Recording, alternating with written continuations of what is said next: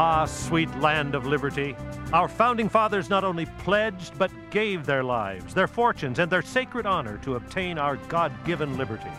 Now it's our turn. Liberty can only thrive if it's alive in the hearts of a freedom-loving people. I'm Dan Matthews, and I'm pleased to welcome you to Freedom's Ring. Here's our host and constitutional lawyer and minister, Alan Reinach. Well, Dan, one of the most onerous legal restrictions on religious liberty in any nation of the world, I think, has got to go to Pakistan with its blasphemy laws. And in a very notorious case, a young Christian woman has been sentenced to be executed. The appeal is still pending. And here to talk about the case of Asia Bibi is Julia Bicknell, executive editor of World Watch Monitor on the web at worldwatchmonitor.org, coming to us all the way from London, England. Julia, thank you so much for being with us on Freedom's Ring today. Good to be with you. Thank you. So I know many of our listeners have followed the story. We've done prior radio shows about Asia Bibi's story, but to fill us in on what happened and how she came to be arrested and convicted of blasphemy.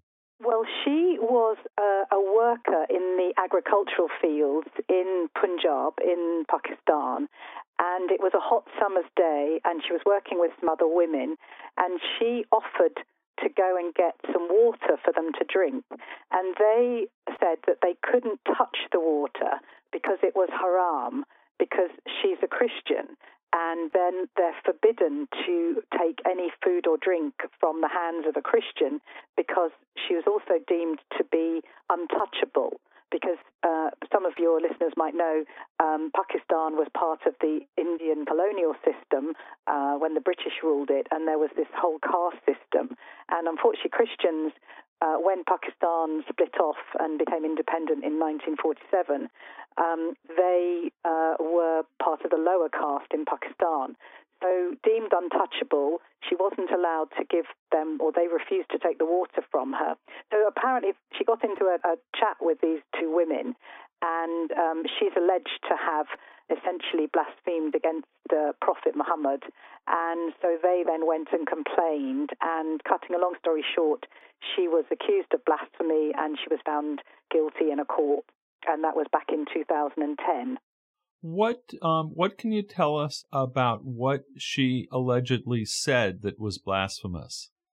Well, the court record in front of me, but the strange thing about this case is that when she was tried, her lawyer couldn't even repeat what she's alleged to have said, because to do that as her lawyer, he was risking then being charged with blasphemy himself. So it's actually quite difficult to say exactly what she said, but I mean, if you really want me, I can look at the document, but I'd have to check it out. I've got it on my screen. Well, that's okay. I'm curious to know then. Did anyone actually? I mean, I just came off of a 3-week trial. I've been sitting in court listening to testimony for day after day after day, and how precise, who said what to whom, and what's hearsay, etc. And I'm so. Under this interesting legal system, did anybody actually repeat in court and testify this is what she said that was supposed to be blasphemous? No, they didn't, because, as I said, that in itself would be blasphemy to repeat the words that she said. But they are written down, as I said, in a court document, but that was only when it went to appeal, and nobody actually knows. And the interesting thing is that although the sisters, there were meant to be witnesses to what these two sisters actually said to her in the conversation, nobody was there at the time, and so there was no other independent witness. So it was essentially their word against hers. She said that she had never said any of these things that she was quoted to have said. And the other complication is that the sisters went to a local mullah, and he then brought her before, or she was brought before a meeting in the community some days later, which she was said to have confessed to having said these things. But of course, the trial evidence found that actually this meeting was several days later, and she could have been very, very fearful of the local community and what they might do to her. So she may have confessed without, having actually said it because of the fear of the community pressure and the mob. Sure. So she was convicted 6 years ago in 2010. She's been in prison for 6 years? That's right. She's actually now spent 7 years in prison because she was actually arrested as soon as what they call in Pakistan the first investigation report was entered by the police. She was arrested and put in jail. She's been in jail for 7 years now, from the summer of 2009. And I gather that the highest court in Pakistan is imminently going to make a final decision about whether she should be executed or not? Well, they were due to have made that decision last week. So she took her appeal through the Lahore High Court, which is the highest court in the Punjab, the province that she lived in. And then they put it through to the Supreme Court in Islamabad, the capital. And last Monday, the 13th of October, due to have her final appeal heard. And what happened there was it was due to be heard by 3 judges at the Supreme Court, Appeal Court. And one of the 3 judges turned up and said, I can't take part in this appeal hearing now because I was one of the judges in the Islamabad High Court that judged the case of it gets very complicated, the man who murdered the governor of Punjab. Now, the man who murdered the governor of Punjab is a man called Mumtaz Qadri, and he was the bodyguard to the governor of the Punjab, whose name was Salman Taseer. Salman Taseer was an incredibly senior politician, one of the top handful of politicians in the country.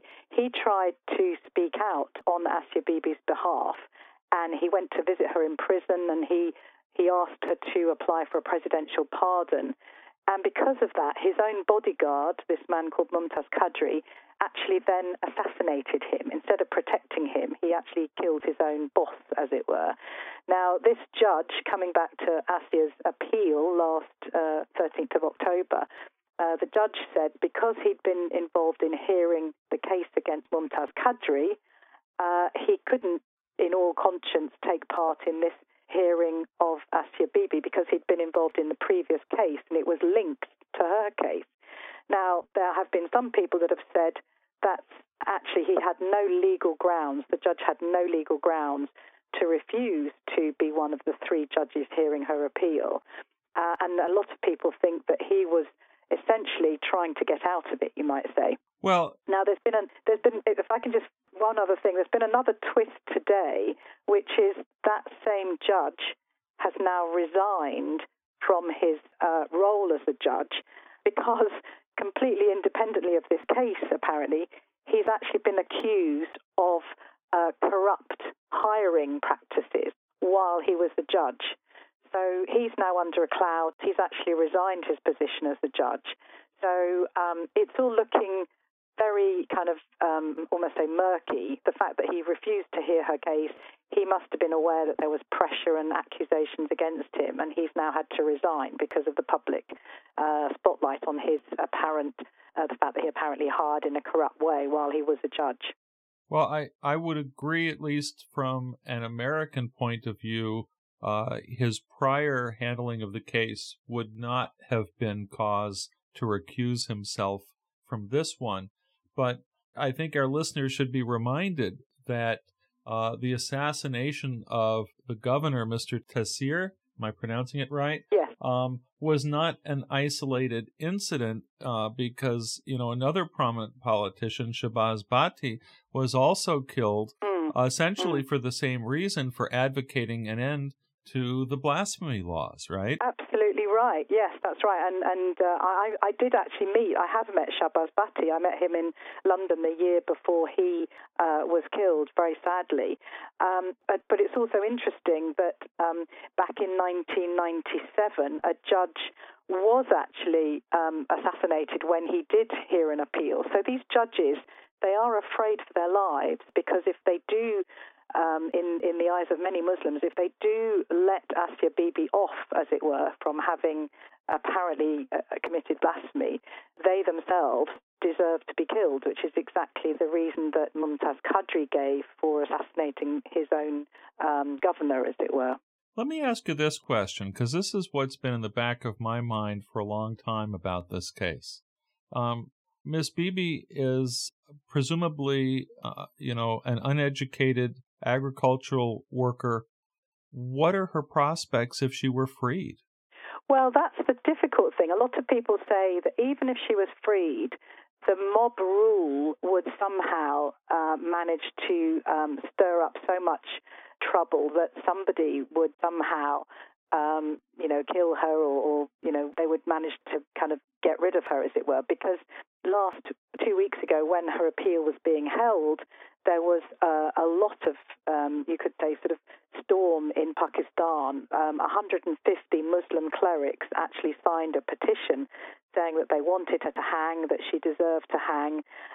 There's also a prominent mosque called the Red Mosque, which is known for kind of radical Islamist preaching, and that was kind of very outspoken and sort of said, she deserved to die, and anybody who, not only, she deserved to die, but anyone involved in helping anyone who has been accused of blasphemy. So there really is a lot of anti-Asif sentiment in Pakistan amongst the kind of, the vast population. However, I would add that there is a growing sense among, other parts of Pakistan, particularly the more liberal Muslims and secular people, that really, she's suffered long enough, and really she's only in jail because of a legal technicality, which the court has actually said that basically it said there is something wrong with our law. She's been convicted because of a loophole in our law,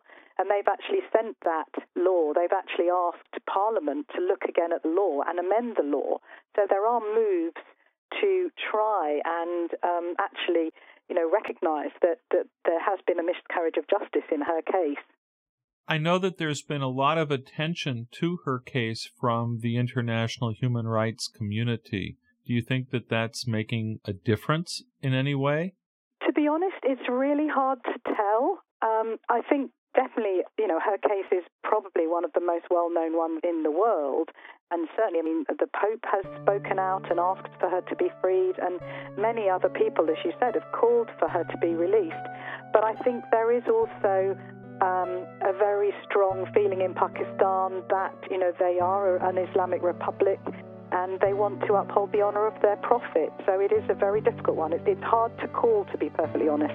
Well, I continue to urge our listeners to watch and pray. I'm very concerned, whatever the decision is, whether there's a life for this young woman.